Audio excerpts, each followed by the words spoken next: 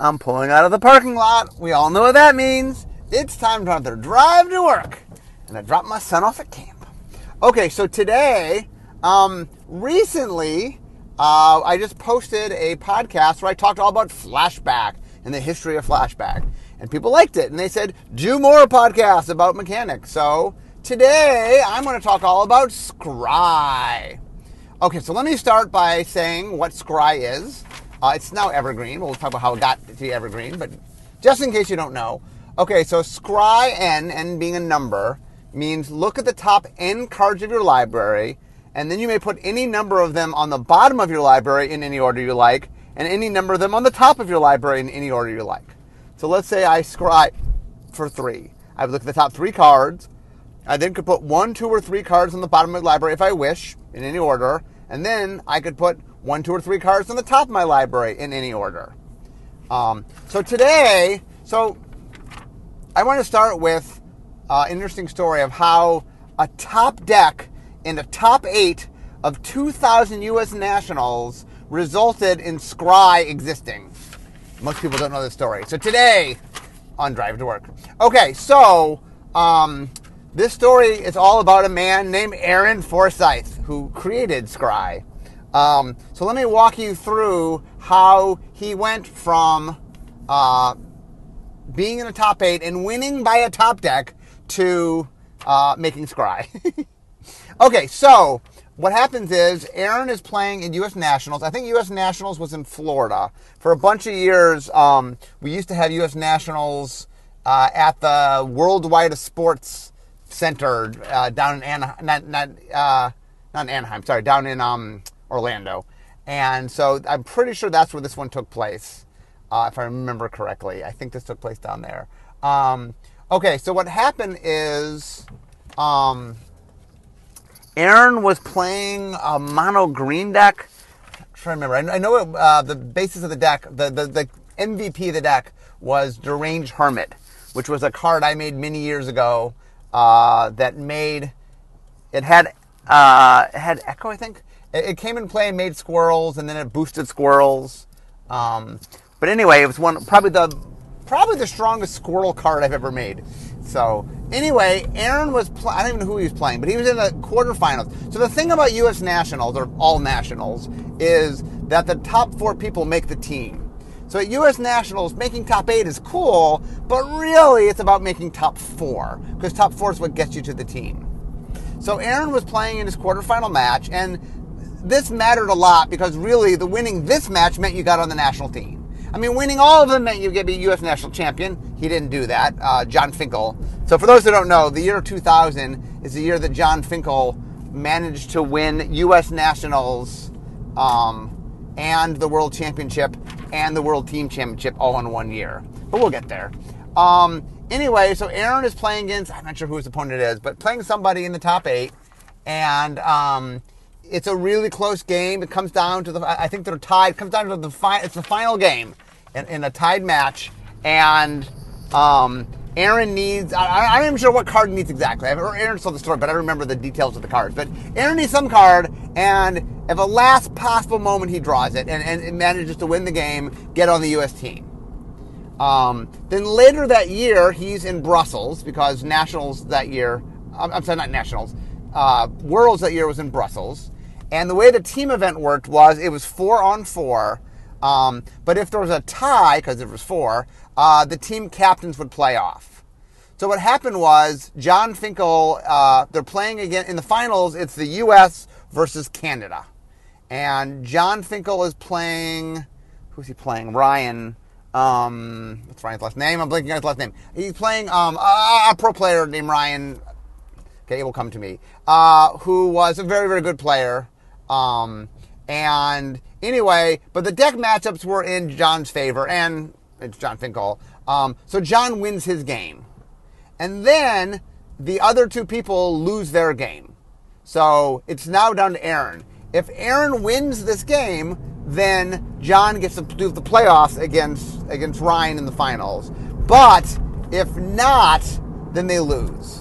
So Aaron, once again, gets all, Aaron, it comes down to Aaron being able to win. And he pulls it out, he wins, John wins in the in the tiebreaker, and the U.S. wins, U.S. national champions. And from there, that sort of opened up, Aaron went from being somebody that, occasionally played in Pro Tours to being, on the the winning U.S. national team. And that really opened up a lot of doors, allowed him to do writing. The writing eventually would let him do editing. So he eventually sort of parlayed that into a part-time job where he was editing a Magic website. I don't remember the Magic website, but he was editing a Magic website. That caught my attention because at the time, in around 2000, I was being asked by Bill Rose to put together a website for Magic. Magic didn't really have a website, nothing regularly, and so I put together the first version of MagicTheGathering.com. That's when Making Magic started, latest development started, House of Cards, anyway. And I was looking for an editor. So I went and looked at all the different Magic sites to see people because I needed somebody that I knew could edit a Magic site. And I looked and I found a bunch of different people. In fact, I ended up finding 3 candidates I thought were good candidates. But one of which was Aaron. Aaron really impressed me. He had done some editing and he'd done some writing, and I liked his writing, I liked his editing, and I thought Aaron. So it turns out the other 2 people didn't end up working out. But Aaron, I called Aaron up and I said to Aaron, I go, might you be interested at working at Wizards? And Aaron, I think, I'm not sure whether he said yes right away or he talked to his wife first. He and Ann might have discussed it. But eventually he called and said, yes, I am interested. And there was a lot of rigmarole. At the time, technically, it wasn't, the position didn't report to me, so I wasn't hiring it. It was in online media, but I was the person sort of in charge of content, so I needed to work very closely with this person. So I kept pushing for Aaron, and eventually Aaron got hired. It's a longer story than that, but eventually Aaron got hired. So anyway, so the first couple of years that Aaron worked at Wizards, he was the editor-in-chief of MagicTheGathering.com, the very first editor of the website. And then for Fifth Dawn, I came up with an interesting idea. Maybe I didn't come. Maybe Randy came up with it. But anyway, somebody came up with the idea of, wouldn't it be cool to put Aaron on a set, on a design, so that he could write about it? So that, and Aaron obviously was a pro player. We felt like Aaron, definitely knew Magic, that, he'd contribute to the team. But the reason we stuck him on the team really was we wanted to sort of create the opportunity for him to write about it. Now, interestingly, it was an interesting team, Fifth Dawn. So the team was me, Randy Buehler, Aaron, and a guy named Greg Marks, who I had met at a Pro Tour, who had made his own set. Now, normally I can't look at sets if someone makes their own set, but for some random reason at that Pro Tour, our lawyer, for the one time ever, went to a Pro Tour and was just there. And I somehow was able to talk to the lawyer and say, can I look at this? And for whatever weird series of events, somehow I was allowed to look at it, and I liked it, and I ended up putting Greg on a set. So Greg also, so the team was me and Randy and Aaron and Greg, although Greg was long distance. He didn't work at Wizards. He would later work at Wizards, separate story. Anyway, so the problem we had during Fifth Dawn was the 3rd set in the Mirrodin cycle. So Mirrodin had a few issues, if you know your history. Mirrodin Darksteel kind of broke standard, like mega broke standard.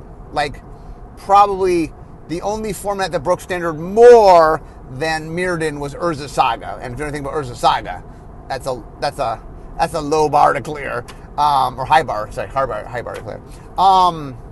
Or it's a low bar. Anyway, whatever. It depends whether you're going under it or over it, respectively.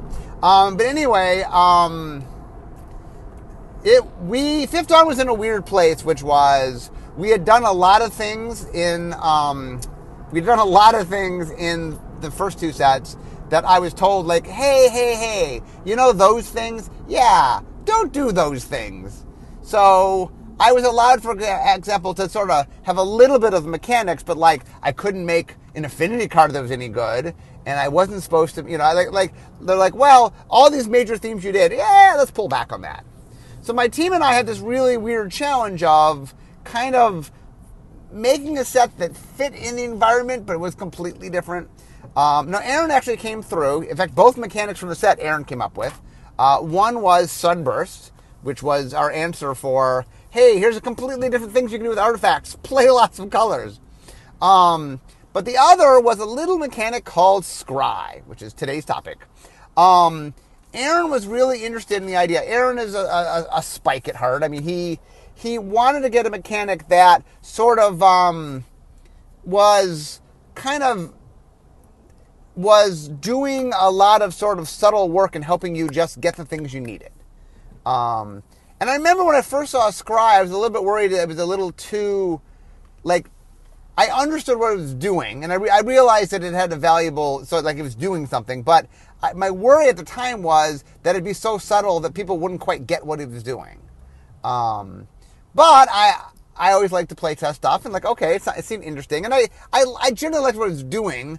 My issue was more about perception than it was about actually. I think when you actually played the mechanic, it was fun. It does what we call deck smoothing, which is it just sort of helps you sort of get to the cards you need to get to, helps your mana, helps you sort of draw if you have combos or things that need to go get. If you have synergy, it helps you get your synergy. And anyway, we played it. It was fun. So we ended up putting in the set, and to my surprise, people did get it. I was a little worried to be a little too subtle. What I found was the experienced players for sure understood it because it was actually a really good mechanic. It just actually helped you. It smoothed out everything. And even players that didn't quite get the nuance of it, in general, hey, they liked looking at cards that were coming up. They did get a sense of I'm making things better, and so people liked it. It was a popular mechanic. So Fifth Dawn came out, Scry, very popular. Now, if you'd asked me back then and there, there's not that many mechanics, for example, that we've done 4 or more times, that we've brought back 3 different times. Scry is one of them, which we're talking about today. But there's not a lot of mechanics that do that. Did I know when Scry got made that it was one of those mechanics? I did not. The first time it got brought back is we were doing Time Spiral block, which was 2 years later. So Fifth Dawn was part of Mirrodin block. Then we have Champions of Kamigawa block. Then we had Ravnica block, so 3 years later. Then we had Time Spiral block. So Time Spiral block had this block. I had taken over as head designer as of Ravnica, and I was very into block planning. So I came up with this idea of the past, the present, the future. So Future Sight was all about the future. So what I want to do for each of the sets is pick a returning mechanic, because the theme was, there's a nostalgia theme obviously running through Time Spiral, if you don't know. And so the first set, to represent the past, I brought back Flashback. Like the name, it just felt like I'm looking to the past to find things. That felt really past. For the present, we took Fading, we revamped it, called it Vanishing. But the idea is I have something, it's not here for a long time. Wow, I'm living in the present. It's not going to be here, it wasn't here last turn, won't be here in a couple turns, but it's here now, make use of it now. That felt very present to me.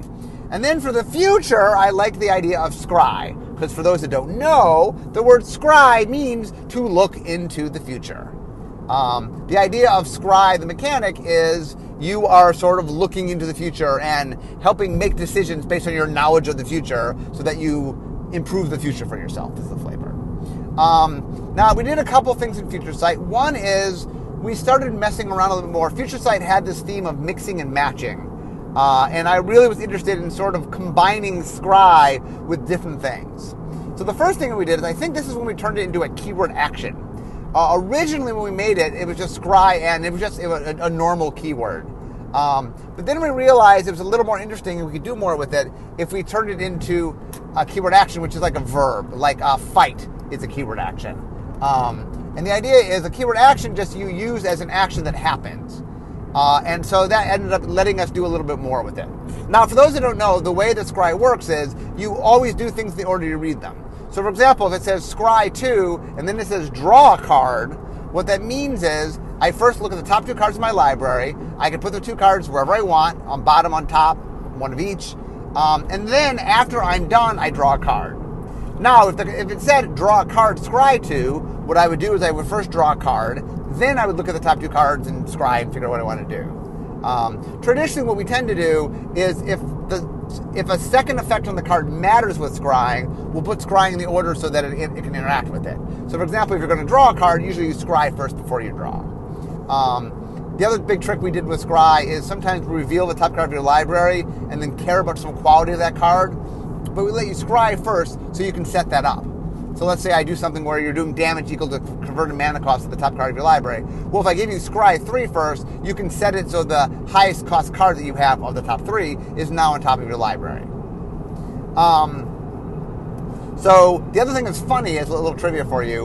Once we made a keyword action out of Scry, the way we fixed it is we went back to Future Sight, and that's Fifth Dawn, and we added a period. So, for example, in Fifth Dawn, if there was a card that said Scry 2, in Fifth Dawn it just said Scry 2. But we went back, and now in Oracle it says Scry 2, period. So if you ever want to ask a little trivia question, which is name a series of cards that got errated with punctuation, the answer is the Scry cards in Fifth Dawn. Okay, so we used them in Future Sight. They made a lot of sense. We definitely played around with kind of how you can interact with it. It was pretty useful. I think I was even happier with Scry the second time I used it in Future Sight, just because I started to realize all the things you could do with it. Okay, so now we flash forward to Magic 2011. So Eric Lauer, this is one of the early sets that Eric Lauer led. And so Magic 2010 was what Aaron had done the year before. He'd reinvented the core set. He started putting new cards in it and just really introduced a new kind of core set. Well, one of the things that Eric thought when he did 2011 was that he was having some problem with some deck smoothing issues. He needed a deck smoothing thing. And at the time, the core sets just used old cards. And so Eric was like, well, could I bring back a mechanic? Could I have, could the core set, not make a new mechanic, but could it just bring back an old mechanic? And so he decided to bring back Scry. And not only did he bring back Scry, but it sort of created this new thing for the core set. That the core set now would bring back a mechanic every year. And so in future years, Bloodthirst and Convoke and Slivers, and they would bring back different things to use in the core set. But the first one was Scry, and it was because Eric loved Scry. And the reason Eric loves Scry is I think he figured out that one of the things that Scry does really, really well is it helps synergistic sets. That if you have a lot of things that come together, a lot of pieces, but what you want is you want to draw the pieces so the pieces can go together. And Scry is just really good for just helping you get to the things you want to get to. It helps your mana, it helps synergy, it just sort of, it's one of those pieces that just makes the game play better. And it does it in a way that's a little bit subtle, that you don't quite realize quite what it's doing, but it just makes things play better. So Magic 2011, Eric put it in. It became, the standard for core sets, bring back a mechanic. All went well. It was much beloved. Okay, so we flash forward a couple years to Theros. So I had led Theros, and in Theros I had a big theme of gods, heroes, and monsters. And one of the things that I wanted to do was I liked the idea of growth, that if you're a hero, you go on a journey, and that you become better of yourselves. And that not only did the heroes grow, but the monsters grew, and the gods grew. That the heroes had the heroic mechanic, that the more you targeted, the more effects you could make. The monsters had monstrous, which allowed you to sort of upgrade one time into a bigger monster. And the gods had devotion, that the more followers you found, the bigger your effects could be. And the gods themselves required a certain amount of devotion to sort of become creatures. And so I sort of made this high synergy set, and I handed it over to Eric. And what Eric found was, because a lot of what I was doing was, it was all about building up, and you needed the pieces to build up. And what Eric was finding was that it just wasn't happening quite quick enough. And he needed some way to sort of make the synergy come together. And so he looked to Scry. Now, normally when someone adds a mechanic to a set, they'll come to, the developer will come to the designer and say, hey, look, I'm doing something, I just want to sort of loop you in. So he came to talk to me and he said, how do you feel about Scry going in the set? Now, I understood what he was trying to do was, knead together a lot of the synergy that I'd put in. But also, the ancient Greeks, this was a top-down Greek mythology set, were very, very much about telling the future, about soothsaying and omens and scrying. So the idea of bringing Scry into a top-down Greek set was made lots of sense. And so I was like, wow, that is a slam dunk suggestion. I understand how it helps the problem you're trying to solve, and it's a super flavorful fit for a top-down world. So I was all in, and Eric brought it in, and Theros just played wonderfully. So flash forward a year or two more, for Magic Origins, we decided we wanted to change up some things, some evergreen stuff. Intimidate was causing us some problems. It was really, the swing of it was like, oh, is my opponent playing a certain color? Wow, it's really hard to deal with. And both Intimidate and Landwalk had a higher variance than we wanted. So the idea was we were going to place Intimidate with Menace, and we were going to place Landwalk with Prowess. Prowess had been introduced in Khans of Tarkir. We had been looking for a red-blue overlap. We really liked how it played, and so we were taking. The other thing we were doing, though, is we were going to downgrade protection from an evergreen mechanic to a deciduous mechanic, meaning we weren't killing it, but it was going to show up a lot less frequently than it did. And that meant we had a slot for evergreen. In general, one of the things we try to do is we try to keep a cap on how many evergreen mechanics we have. And so we kind of knew when we were downgrading protection that we had a little bit of an opening for something. And so Eric, I believe it's Eric. If anybody suggested this, I think Eric did. Because Eric, no one loves Scribe more than Eric. I think it was Eric that suggested that, what if we just made it evergreen? And Eric's argument was, look, we're always trying to find deck smoothing mechanics. And look, we could keep reinventing the wheel every time, or we could just take the one that's the best one we've ever found, that's both flavorful and plays well, and is beloved by players, and just put it in. Make it a keyword, it's a keyword action, but put it into keyword action. There was a lot of debate about it. Usually the keywords, the evergreen keywords we use, mostly are creature keywords. But we got what Eric was saying, and there's a lot, I'm saying, he made some really strong points. And so after a bunch of discussion, it wasn't just a slam dunk yes. I think for an idea, for example, we were playing the Intimidate with Menace, was a much easier sort of discussion. But adding the Scry was something that was a little bit different. But as we walked through the reasoning, and I got on board pretty quick. I believed what Eric was saying, and I did see the value of adding it. But anyway, we brought it in. My big issue when we brought it over was I just wanted to make sure that we sort of looked at the color pie. And my take on it was, I think every color can have access to Scry, but I don't think every color is supposed to have access to Scry on an equal basis. But evergreen mechanics aren't equal on color. Like First Strike's white and red. Every once in a blue moon and black. But you don't see First Strikers in blue and green, for example. That just because something's evergreen doesn't mean that every color has access to it. So the ground rules we laid down was every color did have access. Everybody could do Scry 1. That everybody, just like everybody can do a cantrip, draw a card when you play the spell. We gave everybody access to Scry 1. But what we said is, look, the dominant Scry color, the color that makes the most sense with Scry is blue. Blue's all about information. Blue's the one that's, likes to sort of, blue's the smart color that uses advanced information. And Scry plays directly into what blue is doing. So blue gets Scry more often and gets higher Scry numbers.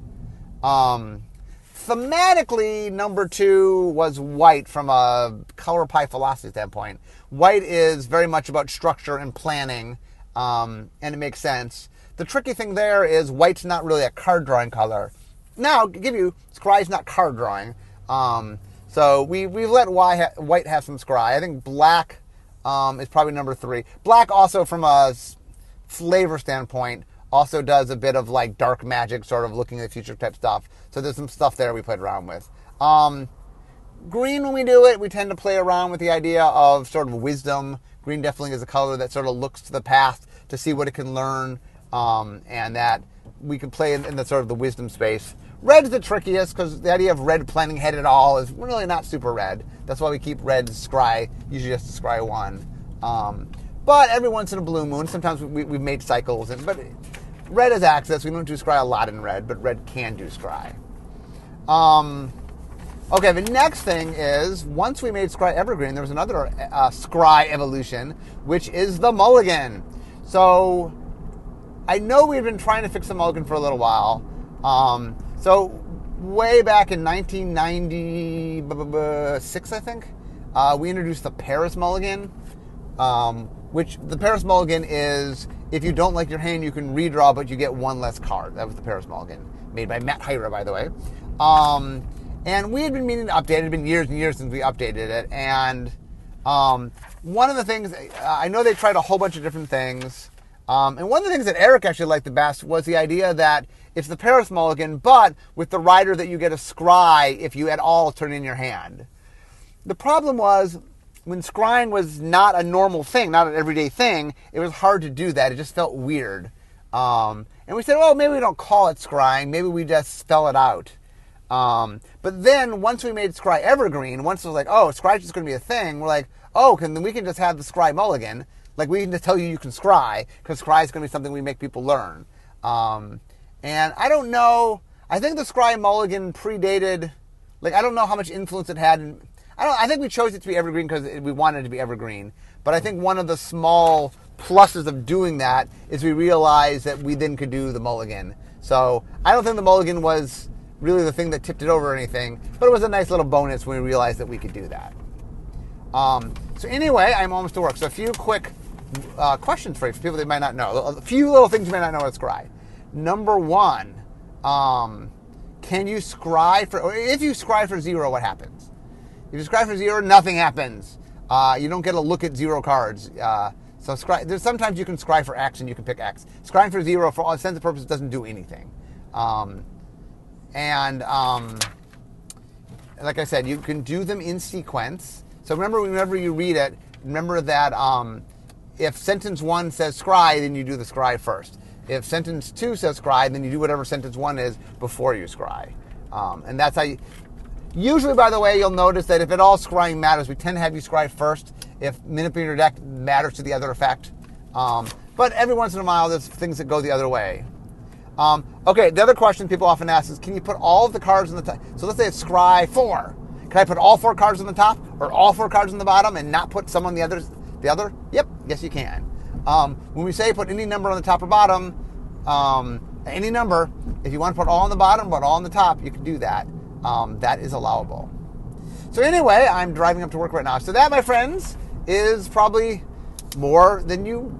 Well, maybe some of you wanted to know about Scry. You said you wanted to have podcasts about things. But anyway, that is my podcast on Scry. So like I said, Scry to me is one of the great mechanics. When you ask us sort of like what are top 10 mechanics of all time, Scry falls in that list to me. That it really ended up being this, like I said, it both does really good things for gameplay, it creates interesting decisions, and it's just flavorful. Like a lot of mechanics we make that are sort of effects are kind of flavor neutral, and this one is not. This one has lots of flavor. But anyway, that, my friends, is all about Scry. So once again, if you guys enjoy this, let me know. Maybe I'll do some more mechanic podcasts. But I am now sitting at work.